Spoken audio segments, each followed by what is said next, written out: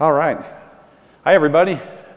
So I didn't think the session was advertised at all, so we weren't sure if there were going to be like 10 people here or not, but it's like totally full, which I'm super psyched about. I'm here today to talk about Amazon GuardDuty, a new launch that we had last night.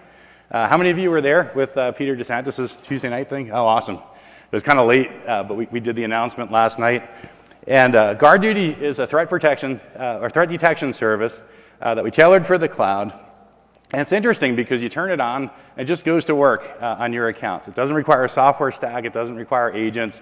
It just goes to work monitoring your accounts and the applications and services within them. So I'm going to go and walk you through some of the high-level details of the service. So the service itself will continuously monitor. So it looks at CloudTrail, VPC flow logs, and DNS query logs. You turn it on with one click, and it makes use, so it does two things. Firstly, it will detect known threats, and we've put a lot of effort into this. So using threat intelligence, and I'll talk about that. So we have, it's basically a channel for AWS security to pass our own threat intelligence to our customers. And so we have threat intelligence that we collect, that we use to get detections for IP and DNS-based entities. We also partnered up with two commercial providers. So CrowdStrike and Proofpoint, two of the industry-leading security firms with a very good source of threat intel. And so our customers told us that these vendors have threat intel that they trust, and we were able to get them integrated with the service as well. So it comes out of the box. In addition, we make use of anomaly detection, so heuristics, analytics, machine learning classifiers, to actually look for unknown threats as well. So it's an important part of the offering. And then we produce detailed and actionable findings for all of that. So let me just go through and walk you through it. So we'll just go, and I'm going to switch over, and we're just going to look at the product.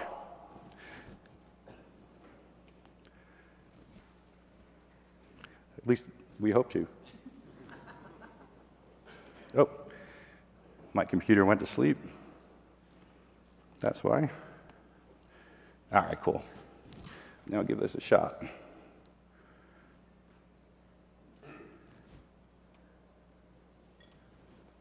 Oh, there we go. So this is the front page of the service, and you'll see there's a welcome screen that just went up last night. It's linked in to the security page of the AWS console.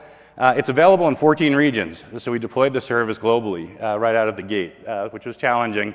It supports 8 languages, but we wanted to make sure that it's a global launch as well. And you'll see, if you click Getting Started, you'll take you to a page where there's basically one button. It's basically Enable GuardDuty.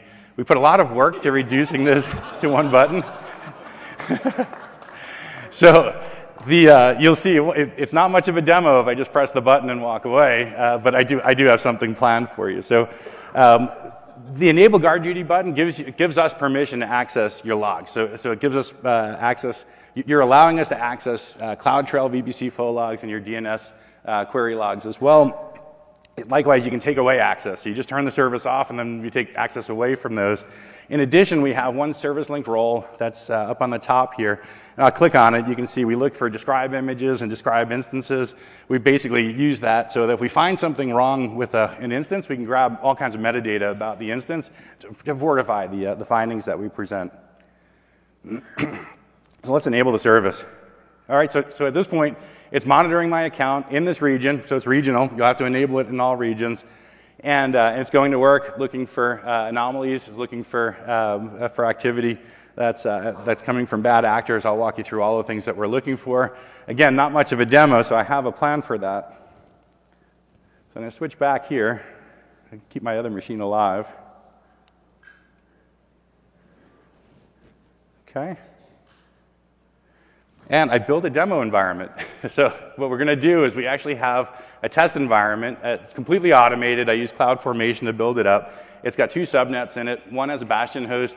One has a Kali Linux instance that we pulled off the AWS Marketplace. For those of you who aren't kind of pen tester types or red team types, Kali Linux is basically a Linux distribution that's packed with tools for pen testing. So it's got all kinds of pen testing tools in it. We're going to use that to do all kinds of evil things against the Linux instance and the Windows instance that are in the same VPC, and so you can see what the GuardDuty findings look like. So I have a test script, and we'll run through all of that. So that's what the configuration looks like. We'll switch back, and I'll walk you through this.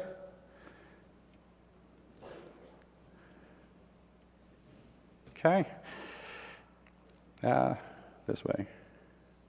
So in this case, let me just SSH in. All right, so hopefully that's big enough. I'll make it bigger. Let me just run the script that we have. And the script will do a bunch of things. So firstly, it'll run Nmap scans on the instances that are there. So that's like the first thing that we would do is we want to do recon on the environment and see what's there. And so here we'll enumerate the ports that are there. And so we'll just do some internal scanning. Now this is coming from my own VPC, so there's a priority of that finding is going to be a little bit higher because you don't expect your internal employees to be doing port scanning. And then once we actually discover that there's a port there, we're actually going to do an SSH brute force attack. So we use a tool called Crowbar, and we're just going to take a bunch of keys. They're not really compromised keys, but make believe they're compromised keys, and we just force them all at that Linux instance. And that's what we focus on for the SSH brute force. We do the same for the Windows instance with an RDP brute force attack using a tool called Hydra. And we just take a bunch of passwords and we just go and do a bunch of requests at the Windows instance. Neither of them will succeed because I made sure that neither would succeed. And then what we do is we join a Bitcoin mining pool. And so we do some simulation of Bitcoin mining. We do a DNS exfiltration attack. And so what we do is we take data and we run it. We basically tunnel it over DNS protocol, and we run it out of out of port 53. And so we can actually detect that. That's a really common technique for exfiltrating data on servers because almost everybody has port 53 open because they want to DNS and do things with the internet. And a lot of people don't monitor DNS traffic for stuff running over it. So this is something that we do.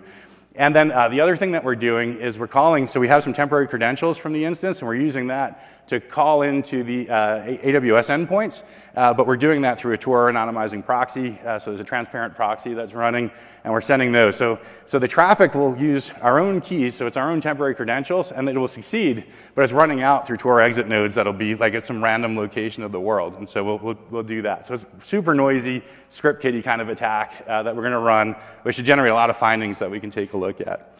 So in the meantime, I'm going to switch back, and we are going to take a look at the service a bit more.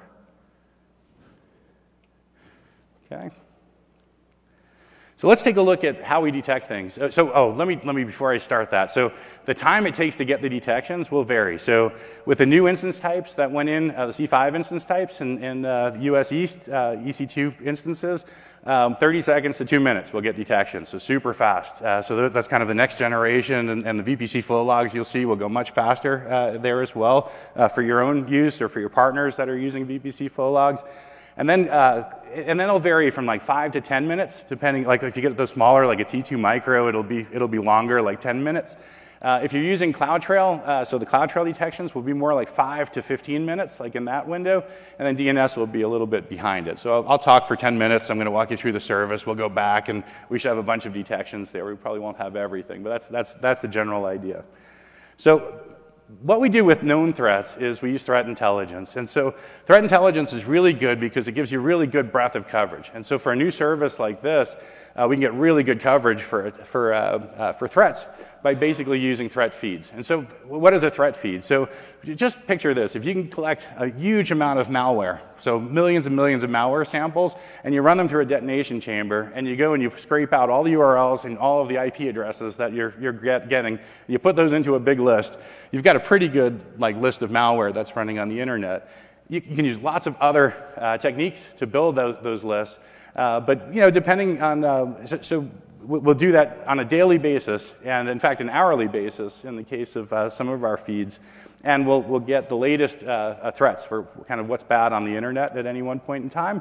And likewise, for the commercial feeds, we'll get both IP addresses and DNS addresses that we'll use, and we'll do comparisons on it. So we basically build this big IP reputation service, and we run all the traffic through that. It's in the order of like 80 million lookups per second. That's like super scaled when we scale this up. It's all using AWS technology underneath, so load balancers and auto-scaling groups, that sort of thing. And we'll actually do comparisons, and so we can get really good detections from this. The thing that's nice about this is you can get really good true positive detections without generating a lot of false positives. And false positives are evil in this space. For those of you who've worked in this space before, you'll know, and we've talked to a lot of customers about this, they say if you send us on a wild goose chase to look after detections that aren't really evil, then we're wasting a lot of precious resources. There aren't that many great security engineers on the planet, and we're going to turn the service off. And so we put a lot of effort into making sure we keep the rate of false positives super low.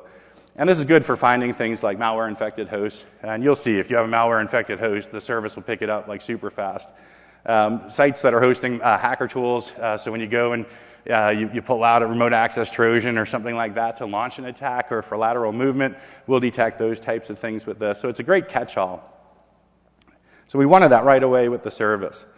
The real intellectual property behind the service is in the detecting unknown threats. So this is where the real effort is and the real investment. So here, when you look at it, we use algorithms to detect unusual behavior. We do this in a bunch of ways. So firstly, we can look at the signal patterns, and so we look at the signal patterns of signature, and we can build detections based on that. We use heuristics. We use pattern detection. We'll build machine learning classifiers as well. Machine learning is really interesting in this space. Machine learning is terribly good at finding like items. It's not so good at finding anomalous items. And so it works really well in some areas where you have a rich data source, like CloudTrail works super well. And so what we do is we invest in building models for CloudTrail. We've put a lot of effort into this. And if you do this well, you can end up getting really good results from it. You can get a lot of different detections without writing like thousands of heuristics or rules. We can get really good detections from that. And you can detect a lot of unknown things as well. The problem with it is it's super easy to kind of build a classifier that will detect true positives, but really hard to get the false positives out of those models, and it requires just a lot of tuning and validation to do that. And so we spend a lot of time doing this. So the types of people that we hire tend to be math PhDs, folks who are really strong in data science, and you have to go down a dark alley, and you have to be willing to do research. So you can go down and research this for 3 months and think that you might be able to get good detections, and at the end it turns out you can't, and you have to start over again. And so it's a big investment that we have to make. This is an area where we have a lot of expertise at AWS, and we're leveraging all of that. So we have data scientists on our team, but we also have the AWS deep learning team that we've been working with, and they've been great for generating like these great ideas, and we've been working on working through these models. Just to give you an example of pattern detection or what the data scientist might do, so it starts with visualizing the data and understanding the types of attacks. So in this case, this is a brute force example where you look at packets per flow, and if you look at the packets per flow for a brute force attack, you see this very unique signal pattern that happens. This is not low and slow. This is somebody blasting your Linux instance with keys. And you can see, though, the packets per flow goes up substantially, and you can see these patterns. And so you can work backwards from that and develop analytics to actually detect those types of patterns. And you have to get really sophisticated with it because attackers will try to evade detection, and so they'll do low and slow, and they'll go slowly and change those signal patterns. And so there's a lot of work to kind of keep up with that. I'll talk about that in a moment. So let's talk about what we can detect. So this is kind of the important piece here. So if you look at this, this is really modeled after an attack chain. And this is an attack chain in the cloud where the attacker tries to compromise an instance. And when they compromise the instance, the next step is to try to make that pivot to compromise the account. And so they're basically trading credentials that they can get on an instance to try to get account credentials and do something evil with the account credentials. And so you can replace any piece of this. These are just phases of the attack. You can replace them. Just as an example, recon would be Nmap scans, RDP brute force attack. Once we get initial entry, and this could take a while to get the initial entry, but once you have initial entry, we might install a remote access Trojan so that we can get back, or a bind shell so we can get back in. And from that point, we have access back into the host. And then from that point, we might try to get the temporary IAM credentials off the host. So all of these hosts have temporary IAM credentials, which are delivered there. And we might want to see what they do. So the first thing I would do if I want to see what they do and I don't want attribution by our security team is to run them through an anonymizing proxy. And that's exactly what the bad guys do. And so they run them through an anonymizing proxy. They see what the credentials can do. When they do that, they do reconnaissance, and they use signal patterns in doing that as well. and they have an attempt to compromise the account. If they compromise the account, what are the kinds of things that they're looking for? Well, one is exfiltration of data and try to get access to the data that's there. But another is just Bitcoin mining on the account. So if all of a sudden you see a spike where you have an account that's gone up to its instance limit with the largest instance types that we have, and there's tons of activity, there's a good chance that something's wrong there. And so we have anomaly detection that'll catch that. So if you look at all phases of this, we have detections all around this attack chain. So in this case, we'll pick up the recon activity. We'll pick up the fact that hacker tools were pulled down for installing the remote access Trojan. They went to a blacklisted IP. The RDP brute force attack will be there. The communication on unusual ports will pick up unusual traffic volumes, particularly over DNS, which is not usual, and DNS exfiltration itself will pick up. And then the use of the anonymizing proxy, the use of the temporary credentials on a different instance than they were meant for, we'll pick that up as well. And then, of course, the Bitcoin mining at the end of the attack, we'll pick that up, and an unusual instance launch. So that just gives you an idea of the types of coverage that we have for the attack chain. We have 38 detections that are in the service at launch. I'll talk about some of those. The categories come in 6 flavors. There's really 7 flavors because there's also a pen testing flavor as well. So we do have a special kind of detection. So if you're using a partner product that is actually whitelisted with our security team and you're just doing everyday port scanning, we'll still detect the fact that they're doing port scanning, but we'll give a special finding for that says this is from a known partner product so that we don't kind of scare anybody with it. But we want to create visibility there as well. And then these 6 categories are things like recon, a stealth where somebody's trying to cover their tracks, recon where they're trying to figure out what's there, unauthorized access, so this is the exploitation phase, the cryptocurrency mining, all fits in there. So we have all of those. Now, if you look at the detection flywheel, so this is the interesting part of this. So for those of you who've been in this space for a while or know this space really well, most of the intrusion detection services or systems that have been out for years have been high-end services. They've been very expensive, and they go to a limited number of customers. If you're a bad actor, it's really hard to get your hands on these, and sometimes difficult to see for a while what they can actually pick up and detect. We're kind of turning that on its head. So we have a service here. It's low cost. We're sending it out across the world. It's super easy to access. Anybody can access it. Good actors, bad actors alike. And so we're taking a different approach here. And so what we're doing is we're signing up to get on a treadmill. And we're going to be on this treadmill for a long time, and we have to be modifying our detections constantly and constantly investing in the analytics that are under here to make sure that we're getting good detections based on the feedback we're getting. One advantage that we do have, though, is we have a really broad set of customers that run on the cloud. We get a lot of feedback from those customers about attacks that they're seeing. If they're bought into GuardDuty, there's lots of motivation to make sure that any false negatives that we're not detecting get reported to us. And so those will get reported through our field organizations. We'll be collecting all of that data. We'll be using our own security operations team to learn about the types of attacks. If we see something that's happening to one customer, we can go and codify and build rules for it to make sure that all customers are protected. And so this is the investment that we're making, is in the analytics. This will go to AWS security. All of those practices flow back to the GuardDuty team and all AWS service teams, where we codify those and make sure that we're getting good detections, and then we pass those off to customers. So that's the detection flywheel and the road that we're on. So then last piece before we kind of flip over and I'll show you the detections and kind of walk through the product is the pace of innovation. So you can see we actually did a private preview of the service in May. So May 1st, we signed up about 30 customers who are super helpful in actually shaping this product as well. I have a slide at the end where we'll talk about some of them. But here we started with 12 detections, and as we went through the summer, we just kept adding detections based on what we've learned over that time. We're up to 38. We actually have 9 more that we're launching in about 2 weeks. So we're continuing to add to this. We might not necessarily add lots of new additional detections, but we'll be updating existing detections. But there's definitely a flywheel, and we're going to be innovating on this side going forward as well. All right, so with that, let's flip back, and I will show you this service. Let me just log back in.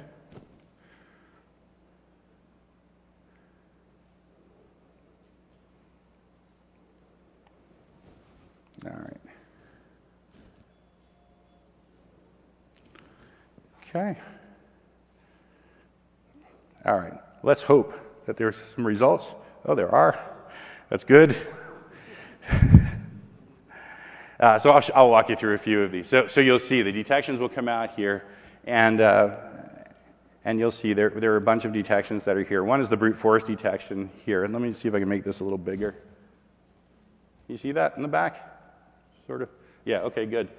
So we have a lot of data that's packed in here, and one thing that we did, and this is based, again, like we didn't have this in May, and one of the first pieces of customer feedback we got was, you guys don't make us go and like take an IP and then go figure out what the instance type is or what account it's coming from, like put all of that in the finding, and we spent a couple of months actually doing findings enhancement, and we built this up. So in this case, we have a few things that are interesting here. One, we have the threat class that's right on the top, so we have this kind of notation. That's the threat indicator, so unauthorized access. EC2 is the resource, and then in this case, SSH brute force, which is the type of finding. And then here we'll have a human-readable description of this. This is a high-priority finding because the SSH brute force is coming from within our own VPC outbound. This is an outbound detection. We can see that because it says outbound somewhere here. Connection direction says outbound, so that's important. We want to know that. And the inbound one we have as well, so the inbound one is 2 above that. That's a lower priority detection because it's coming from the inside, and somebody can brute force a Linux instance all day long and never get in. So it's something you may want to know about, but might not necessarily want to get paged in the middle of the night over. So that's the difference. It'll give you the ports and give you all the information we have about it, and then we'll also link to the resource ID. So this is the instance ID, and we have the account ID here. I can make this. If I stretch this out, and you can see, on any of these, you can actually filter, so you can hit the plus sign, and we have this chip on the top where we can, so this is all coming from the same account, but we can include or exclude that, and you can filter on all the different variables that are here on the side. Let me show another one. Oh, let me show this one. This one's interesting. So this one's coming from outside. So this one is a port probe that's coming into the Bastion host. So the Bastion host is open to 0000, and it's coming inbound. So we're not actually, this isn't from my demo. This is some person somewhere. This is some person in Moscow. And we have the ISP listed there as well. And I don't want to pick on any part of the world because the stuff comes from everywhere.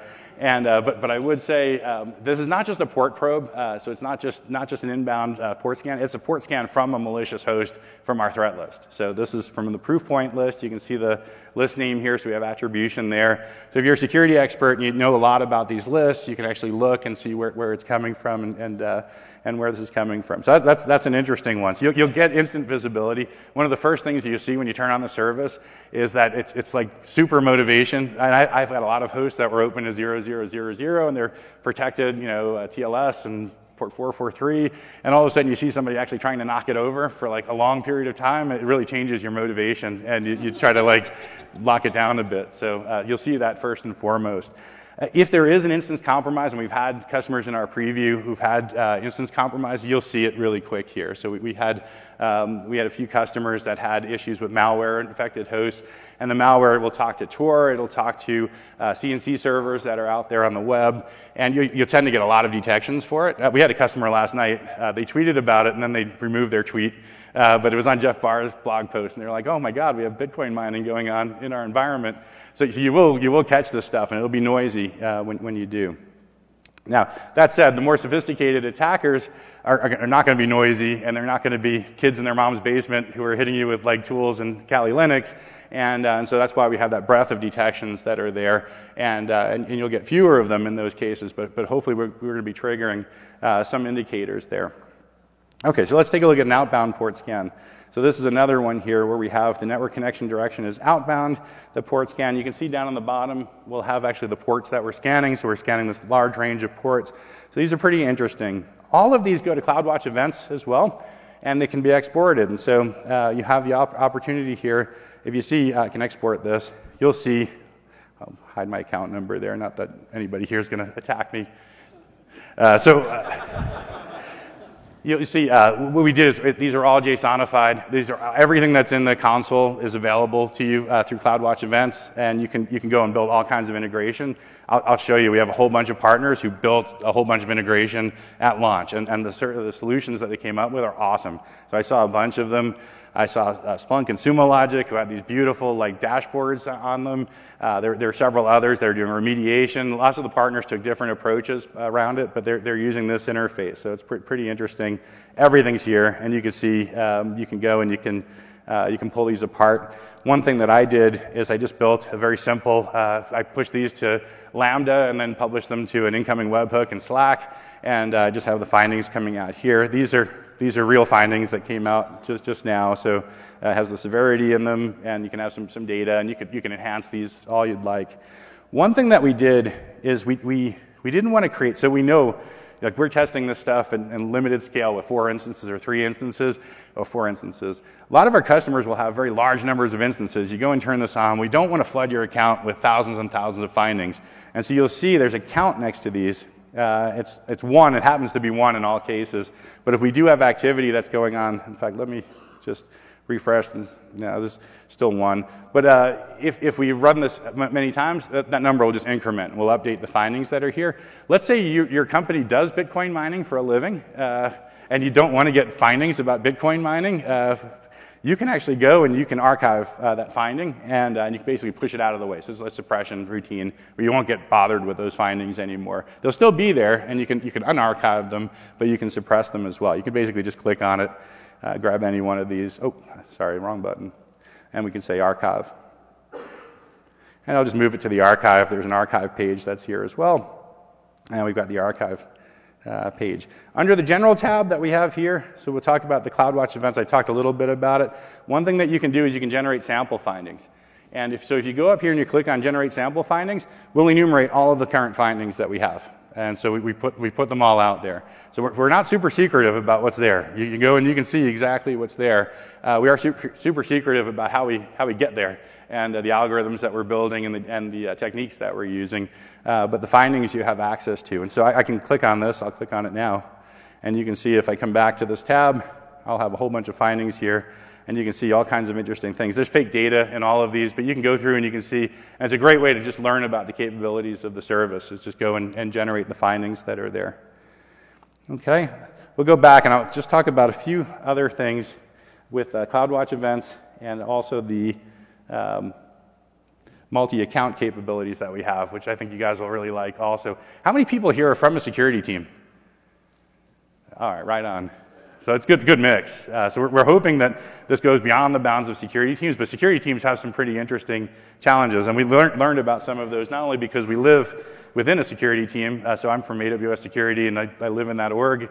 I have access to a lot of security people and understand that space pretty well. But at the same time, we learned a lot from our customers as well.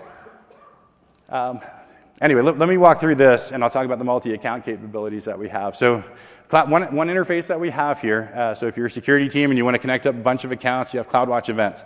And so with CloudWatch events, this is we basically send immutable events from AWS services through CloudWatch events, and you can write a filter to pull data off of them. So if you haven't worked with it before, it's a super simple way to grab data, and you can push them to Lambda like I did with the Slack channel, but you could also use Firehose. You can connect that there, and you can push them to S3. You can encrypt them. You can put them into gzip format, and then you could use like Glue and Athena, and you could do searches on them, so you could build that. Our partners integrate through that, so if you want to go and you want to run a Splunk collector, that's the point of integration as the CloudWatch events piece. So I think super interesting what you can do with that. There's basically a rule, and basically it'll actually, with the drop-down's not there, it'll be there like within a day or two, but it'll drop down and say guard duty, and then you'll be able to filter out all the guard duty events from here and push them. Right now you can just put the source in, which is AWS guard duty, and then we'll go and we generate findings and we'll push them out. In this case, to a Lambda function that can write them out to any source that you'd like. So if you have your own ticketing system or remediation capability, chances are you want to integrate it with that and have it into your workflow. We've even seen some customers who are pushing it to their SIM system, and when they find something that's wrong, they're actually coming back to our console to investigate, because we have all the links in the console as well. So we have deep linked findings that you have there as well. So I think there's a lot of flexibility that you get from that. Okay, the other piece of this, oh, sorry, did Did I not build that piece? Anyway, you get the idea, sorry. I have a preview page there, so I'm looking at the preview, and it like had the whole slide there, and then you guys are looking at the half a slide, that piece. Anyway, you get the idea. So PagerDuty, Jira, like all of these things, super easy to plug in with the API capabilities that they have. All right, so here's the thing that we learned. So we got on a call with a security team. It was a couple of security teams. We had a similar issue. Now, they want to turn this on to like 1,000 accounts. So the first thing they do is they call the team that's responsible for the account. And it turns out they don't have access to the accounts. And we found this was the case in a lot of the security teams that we talked to. They're responsible for monitoring accounts, but not necessarily they don't necessarily have control over those accounts. Maybe they have break glass access, so if something goes terribly wrong, they can get in, but they can't go and install software. So they had to call up. So we call up some DevOps guy who's like mad at the security team to begin with. And we're like, oh, just turn on the service. Oh, and then connect up CloudWatch events and point it over here. And the guy was like, no way. So we realized right away that we had to have multi-account capability built into the service. So that's what we invested in as well. And so we spent a lot of time on this. And so the multi-account capability will let you turn on the service and a number of accounts that you're responsible for managing as a security team, and then have all those results centralized to the instance that you're managing in your security team. And the way we do it is with a workflow. And I'll just walk you through it. So in any arbitrary account, you can set up a group of member accounts. So call this the master account. Any account can be a master account. You can specify a number of member accounts. Basically add the accounts, and you look for the account number and the email that's associated with the account. We'll validate that to make sure that you're not spoofing people and things like that. We send the email out, request, which looks like this. And the request will have a single link in it. And the link will take you to the GuardDuty page, exactly where you need to go, and it basically reduces the whole step to one click, where you actually enable the service and route all the findings back to the master account. So when you click on that, it takes you to a page that looks like this. It says the master account's trying to get access. You can put a custom message there. It says my security team is trying to get access to your account. It's a requirement, and contact so-and-so if you have any issues with it, but accept that. And when you accept it, in the master account, it'll show up as monitored, and you'll have a whole list of monitored accounts. And we'll track the state of all of those through that process. But that's a way that we can get all of these configured. And basically what we do is we just create roles in those accounts, and we federate. And when you go to pull findings, we'll pull findings from all those accounts, and we integrate them that way. That's not the only way you can do this. You can do this in all kinds of ways. We have a Bodo client. We have all the SDK coverage. We have CloudFormation set up. So there's lots of ways to skin this cat. And you can even, with CloudFormation, you could take the member accounts and you could actually turn off capabilities that are there. So to make sure that nobody could turn off GuardDuty, for example. Out of this box is a very federated model where the application team has complete ownership of the account. They could turn off this relationship. We will generate a finding if that happens, and we'll let you know that that happened, but there's no prevention of it. We do have permissions for everything, and so you can set permissions for exactly the capabilities that you want there as well. All right, so in terms of the support for coverage, we have good coverage for the service out of the gate with API support. So we have SDKs for basically everything that we support in AWS. So Java, Go, Python, JavaScript, Ruby, PHP, and .NET, and they're all available at GA. So those are there. That's important for scripting. Everything in the service is in the API. Anything in the console is in the API. Anything in the API is in the console. So we were really careful about that. So there's no like hidden APIs or private APIs. Even the master member invitations, all that stuff is all covered in the API. So you can use all of that and automate it. And then let's talk about pricing. So this one is interesting. So I think the first thing to tell you about pricing is one thing that we do. So it's based on two dimensions. It's based on the amount of CloudTrail analysis that we do. And CloudTrail analysis tend to be big messages, but we don't tend to get like lots of them. But VPC flow logs, depending on the account and the time of day, we can get massive amounts. So we have these two dimensions. So we'll bill on the gigabytes of VPC flow logs and DNS logs that we process, and then CloudTrail. So it's $4 per million events in CloudTrail, and then the VPC flow log is tiered pricing. What we did is we have a 1-month free trial. So when you sign up for the service, whenever that is, you'll get 30 days to try the service for free. And there's a page that gets set up, and I'll show it to you before we end up. and it's a free trial page, and it'll show you your spend there as well. So you would have spent this much. And at the end of 30 days, you can see what your 30-day bill would have been. For most customers in the preview, this was relatively small. It was definitely less than 1% of the spend in most of the larger accounts that we looked at. And for most of the smaller, mid-size accounts, it was like $50, $60 for the month. So it's not a super expensive service. It's fairly predictable in terms of what we have, in terms of the metadata that we're processing. So and it's meant to be that way. At launch, I mentioned this, the 14 regions that we're supporting are here. In addition, we're working on support for GovCloud as well. That does require some paperwork that we have to do and some compliance effort, and that'll take us into the first half of next year. But we have these 14 regions to go out of the box, which we're really proud of. And those are supported with 8 languages. So we have support for 8 languages. One thing I learned about localization, I learned this a long time ago, is that there are armies of people who do localization, and you have to go back and validate all of this. So we found people at Amazon who speak all of these languages. We went back and we validated all of them, and we've made lots and lots of changes based on that. But out of the box, you have that. So the console is localized there out of the box. So I want to talk about two other pieces. So then this is a really important part of this space. So with the partners that we have, so we have a set of technology partners that we worked with and a set of consulting partners. I focused on the technology partners. I mentioned CrowdStrike and Proofpoint out of the gate because they're actually integrated with the product, the threat intelligence feeds, and I think that's an important part of what we're offering. But in addition to that, there are a number of partner products that a lot of our customers are already using and they love. And what we wanted to do is make sure that when customers turned on GuardDuty, they would have the same experience or better with those partner products. So if you're using AlertLogic today and you love working with AlertLogic, you turn on GuardDuty, you get additional capabilities. And so I think you'll see the work that we did with RedLock IO, with AlertLogic, with Trend Micro, Evident IO, like out of the box, all of these partners, I guess this is the point, without pointing on any specific one, all of these partners to be up here made a commitment to actually integrate with the service and actually did something of value for customers. So that's what we wanted. And so we really appreciate that commitment. And same with the consulting partners that are here. So most of them have practices that are focused on security and will be working. So one of the things that we worry about with this is that once you take a product like this, you bring it to everybody, and they get alerts. If you're a security professional, you know what to do with them. You understand true positives and false positives and how to work through them. But we're not sure everybody will, and so we need partners to really help with remediation. And if somebody does find something, what do I do? What's my next step? And so we really focused on that with the partner community.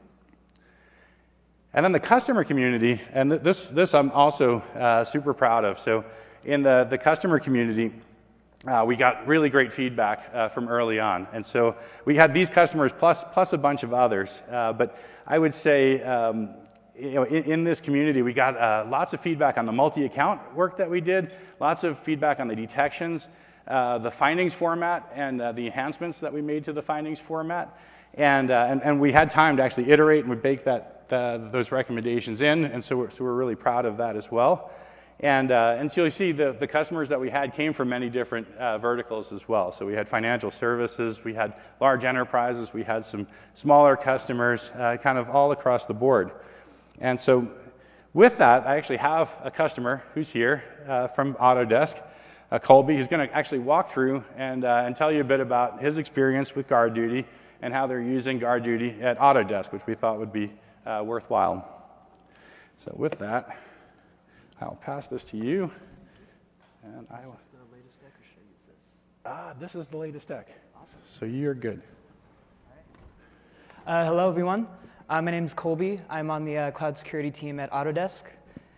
And we've been using GuardDuty since the summer. It's been a great tool out of the box.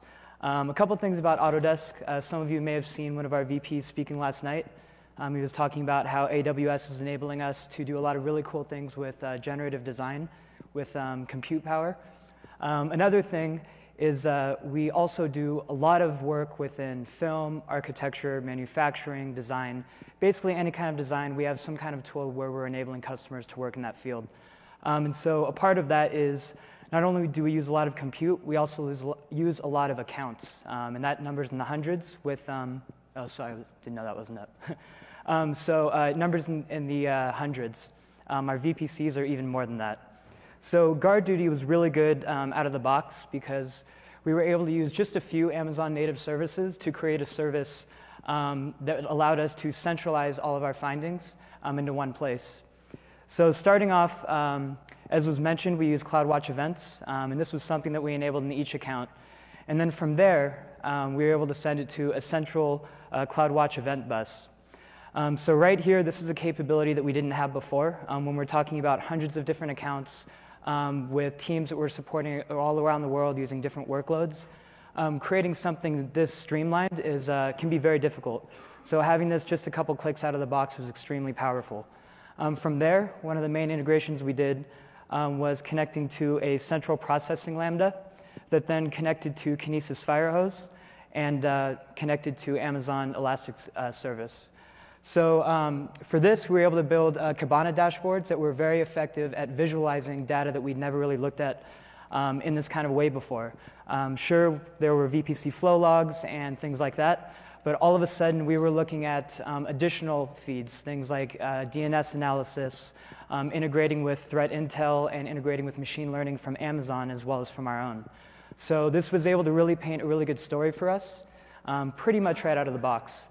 The second thing we did is we integrated it with our in-house monitoring and alerting framework called Pulsar. And this integration was also extremely easy. So almost right out of the box, we were able to plug it in, and we were able to do user notifications, case creations, and all the other kind of security processing and collecting that we wanted to do on our end.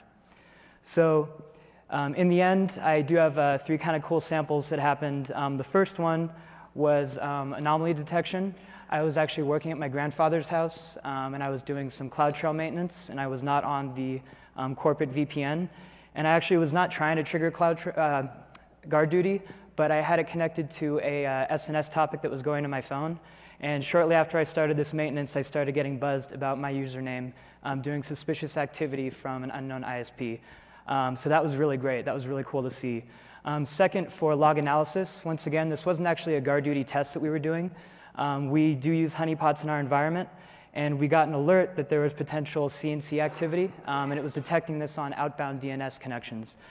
So sure enough, we looked into it, and it had found one of our honeypots, which was another funny surprise. And then just kind of out of the box, something where it really reinforces something that we're already doing is VPC flow for unprotected ports and brute forcing. Like it was discussed, you kind of see how quickly these can come in if you leave something open. And we currently have monitoring and alerting in place for our users. If they open up a security group or if they launch an instance in an insecure security group, we will send them a notification. This immediately allows us to add weight to that notification because all of a sudden we have the power to say, hey, this is open, and you know that's against policy, but now we're actually seeing a malicious IP actively probing it.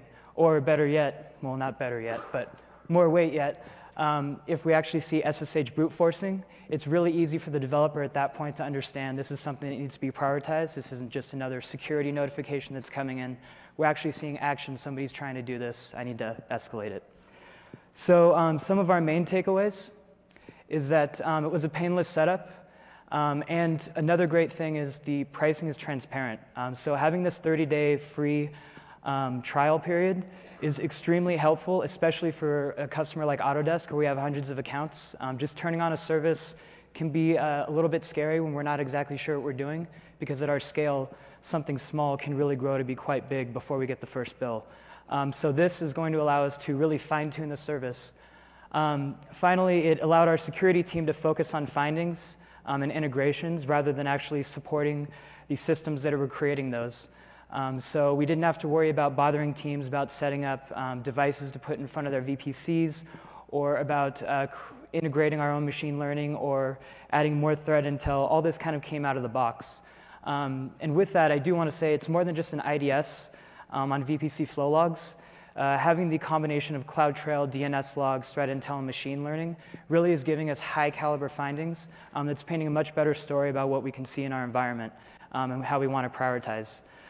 Finally, as was mentioned, I think in that slide, the iteration on GuardDuty has been really impressive. They've been really good at taking feedback and they turn it around very quickly.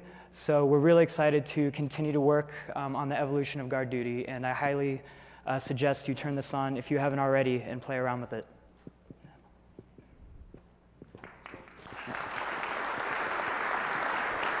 Much. All right, so one last thing I want to just talk about is the threat intelligence. So I talked a lot about the built-in threat intelligence that we have. One thing I didn't talk about was that we have the ability for you to bring your own threat intelligence as well. So if you're in the financial services space or you're in the healthcare space and you have your own threat feeds, you can import them directly into the service and we'll enforce them on your behalf. So if you have we support STIX and OTX format.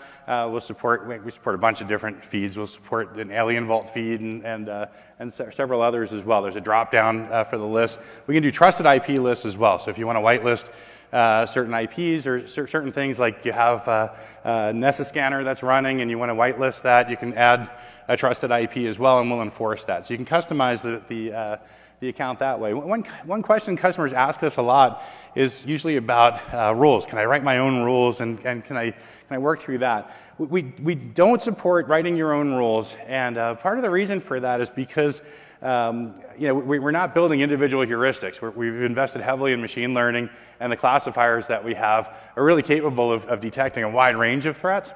And so I think here we're really focused on taking all of the detections we can and baking them into the product, giving you the ability to customize the threat intel, et cetera.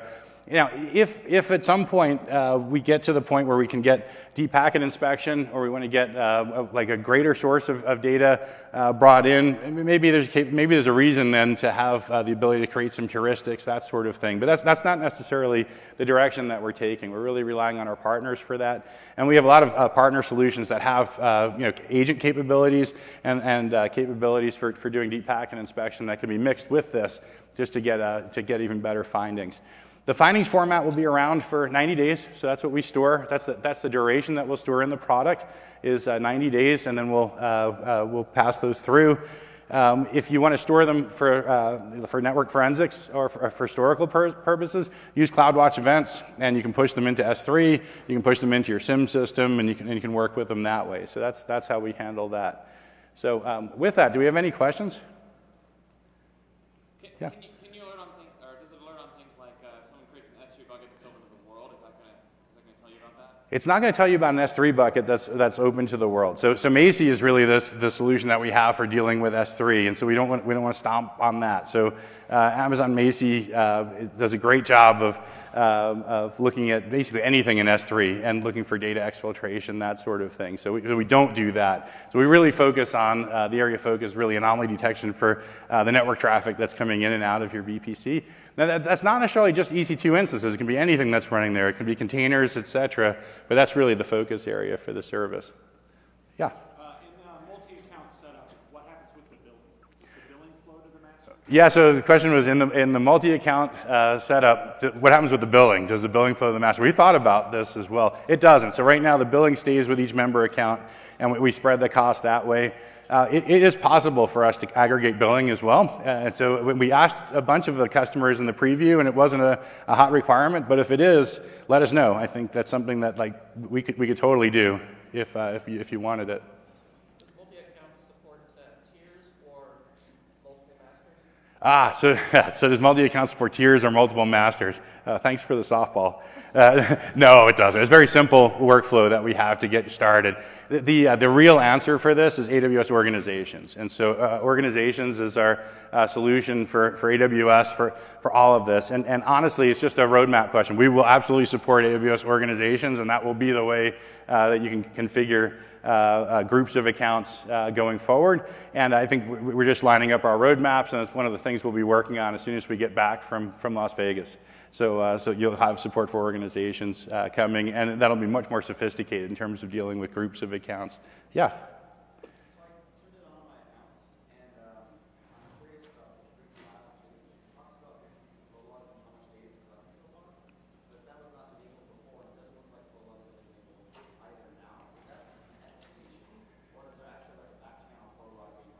Yeah, so the question was, I turned it on. I don't have VPC flow logs running. How do you know about this? And the answer is, and the question was, is it a back channel that's running? And the answer is yes. So we basically, you don't have to have VPC flow logs or CloudTrail running.